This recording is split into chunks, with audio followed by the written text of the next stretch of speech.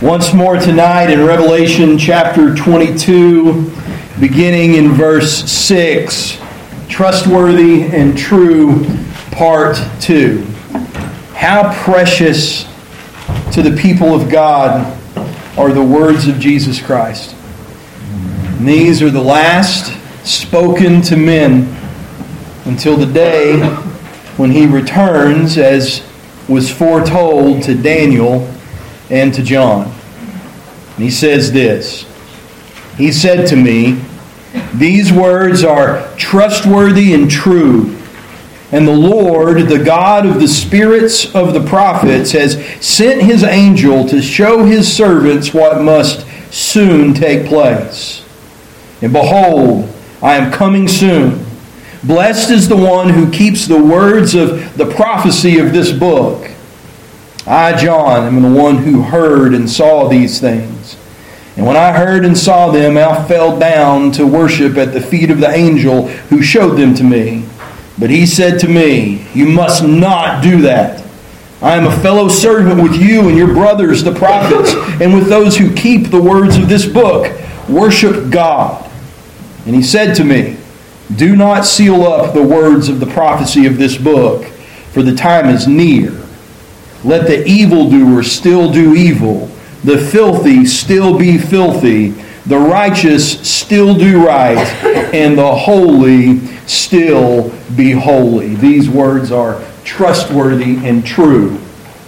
And so blessed is the one, not that just hears, not the one that studies, not the one even who understands, but blessed is the one who keeps the words of the prophecies of this book. And what does that look like? It looks soon. It's the kind of faith grasp upon the sovereign purpose of a good God that it allows men to, with great confidence, embrace this idea in verse 11 of "Let the evildoer still do evil and the filthy still be filthy, the righteous still do right, and the holy still be holy. And whatever you do, don't seal up the words of this book, but shout it from the rooftops." It's interesting that he says this, because if you've been with us as we've moved through the book of Revelation, you know that the prophecy that's contained in the Revelation and the prophecy that's contained in the book of Daniel is all contained in a single scroll in heaven. That what we see about the rise of sedition and the coming of the lawless one by the power of lawlessness, the rise of the Antichrist, the little horn, and Christ triumphing over him on the day of the Lord, what the church must go through in being faithful to their witness, we see this divided almost evenly, 50-50, between the book of Daniel and the book of Revelation. And if you'll remember, at the end of Daniel in chapter 12, just as the book is coming to a close, in verse 5 it says, "Then I, Daniel, looked, and behold, two others stood, one on this bank of the stream and one on that bank of the stream. And someone said to the man clothed in linen who was above the waters of the stream, 'How long shall it be till the end of these wonders?'" How long will it be to the end of these wonders? He's only seen half of the story at this point. "And I heard the man clothed in linen who was above the waters of the stream. He raised his right hand and his left hand toward heaven and swore by him who lives forever that it would be for a time, times, and half a time, and that when the shattering of the power of the holy people comes to an end, all these things would be finished. I heard, but I did not understand. And then I said, 'O Lord, what shall be the outcome of these things?' And he said, 'Go your way, Daniel, for the words are shut up and sealed until the time of the end.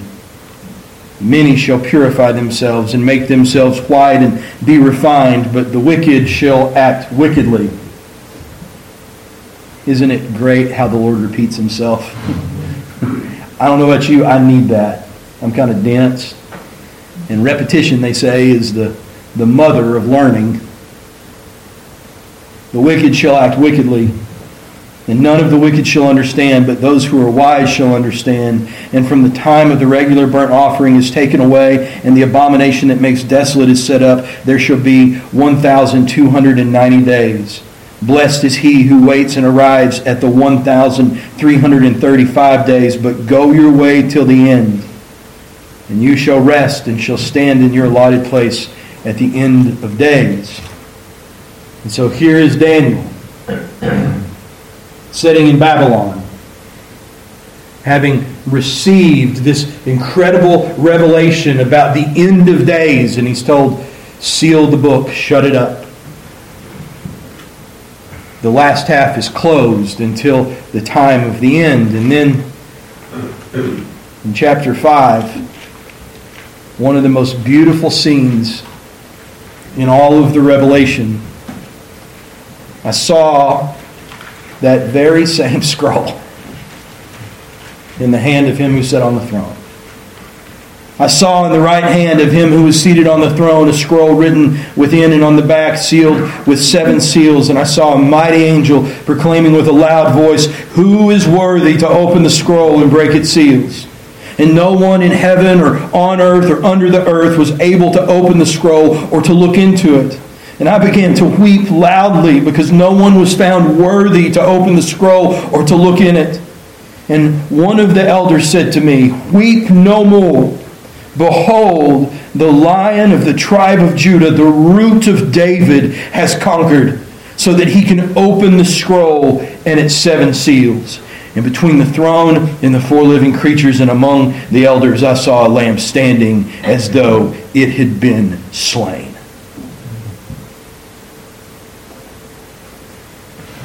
He opens the seals of the scroll, and the prophecy picks up exactly where it was left off 600 years before in the book of Daniel. And off we go.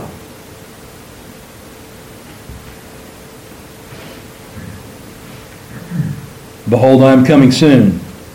Blessed is the one who keeps the words of the prophecy of this book. And this time it is not sealed. Daniel and Revelation have so much in common, cannot be studied apart from one another. At least not studied well. Cannot be studied well apart from one another because they are the same prophecy. Literally the same book in heaven. And it's interesting to me that the manner of their writing is also somewhat similar in that they are really 2 different types of literature all together in one book, because both of them contain a large chunk. This came directly out of this scroll that's in the hand of the Father, a large chunk of some heavy-duty apocalyptic prophecy. But they also both contain, apparently I'm turning 13 again, they also both contain narrative and dictation that is specific to the events and the people of God at the time of their writing. And so in Daniel, we have the narrative at the beginning of the book about how Daniel and his friends are brought into Babylon when the king of Babylon carries away the captives from Jerusalem that we read about this morning. We see Daniel rise in ranks and start to gain respect as he's a man of God and godly principles, and the Lord blesses him, and he rises eventually all the way to prime minister over the nation of Babylon before we get to the place where we see these apocalyptic visions that the Lord is showing him.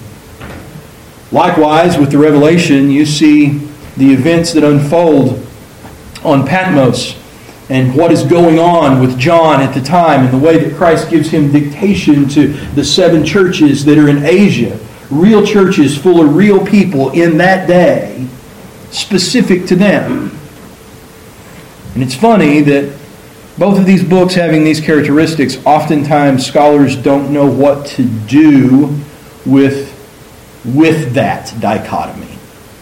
And so with the book of Daniel, for instance, what we typically do is we take the narrative portions, Daniel in the lion's den, the fiery furnace, not eating unclean meat from the king's table, and we take that and we set that aside and we use it as examples for sermons and we teach it to our kids in Sunday school. But We save the second half of the book of Daniel for the heavy hitters where the real hard work has to be done. Likewise with the Revelation. The dispensationalists, they don't know what to do with the letters to the churches. They try to invent some theology where it becomes subdivisions of the dispensation of the church age. I was thinking about dispensationalists. They started with 2 dispensations and it just grew on them. And quite frankly, the historical premillennialists often dismiss it as being a letter to a church that is long gone and no longer exists. When the reality is this: the narrative sections of Daniel and the dictation sections of the Revelation describe the character or the lack thereof of the people of God if they are going to be able to do the thing that the book commands. So here you have it. Behold, I am coming soon. This is trustworthy and true. Blessed is the one who keeps the words of the prophecy of this book.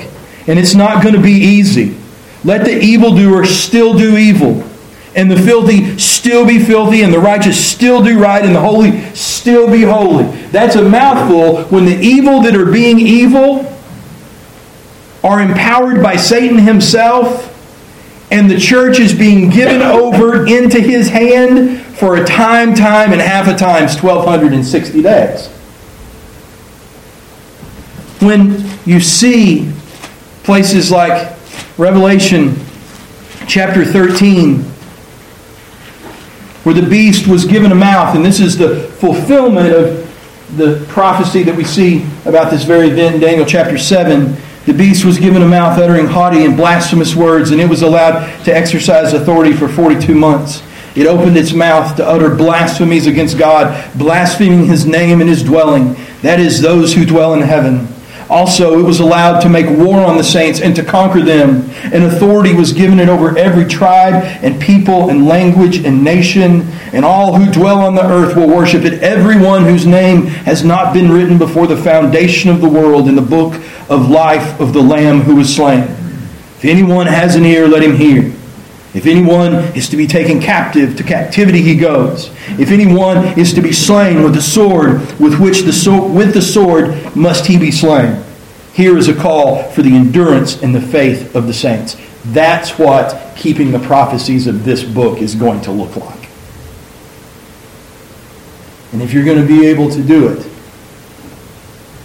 it's not going to be because your theology charts are more accurate than the next guy's theology charts. It's not going to be because you're tougher. It's not going to be because of human strength. It's not going to be because you're a better prepper. If you're going to be able to do it, it's because Christ has put His character in you. And that is all that will ever suffice. And so, Jesus writes to His people. And He tells them where their character is strong and where it's lacking. What their sanctification needs to look like. In chapter 2, He writes to Smyrna. And to the angel of the church of Smyrna write the words of the first and the last who died and came to life. I know your tribulation and your poverty, but you are rich. And the slander of those who say they are Jews and are not, but are a synagogue of Satan. Do not fear what you are about to suffer. Behold, the devil is about to throw some of you into prison, that you may be tested. And for 10 days you will have tribulation. Be faithful unto death, and I will give you the crown of life. He who has an ear, let him hear what the Spirit says to the churches. The one who conquers will not be hurt by the second death.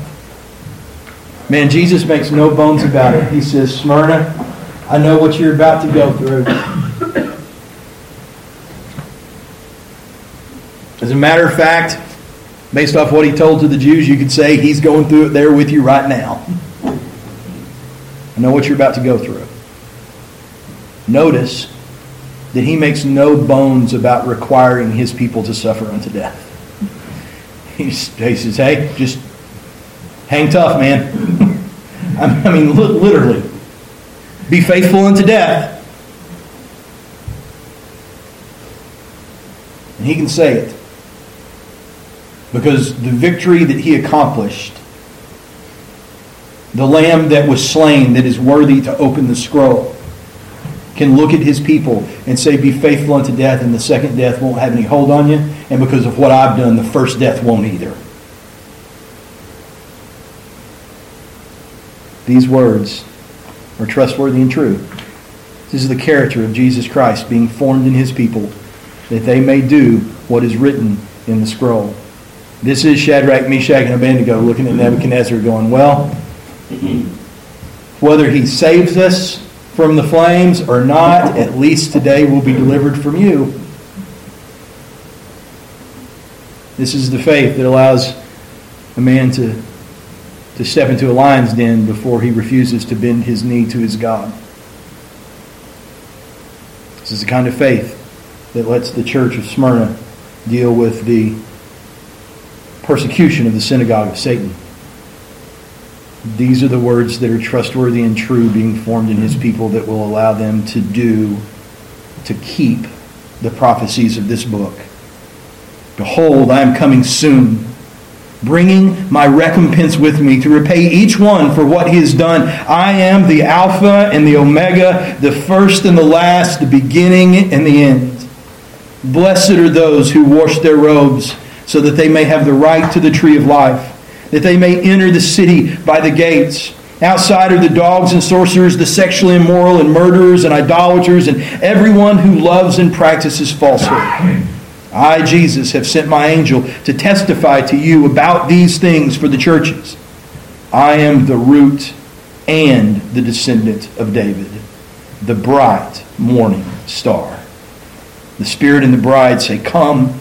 And let the one who hears say, come. And let the one who is thirsty come. And let the one who desires to take the water of life without price.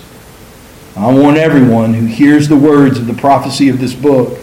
If anyone adds to them, God will add to him the plagues described in this book. And if anyone takes away from the words of the book of this prophecy, God will take away his share in the tree of life and in the holy city, which are described in this book. He who testifies to these things says, surely I am coming soon. Amen. Come, Lord Jesus. The grace of the Lord Jesus be with you all. Amen.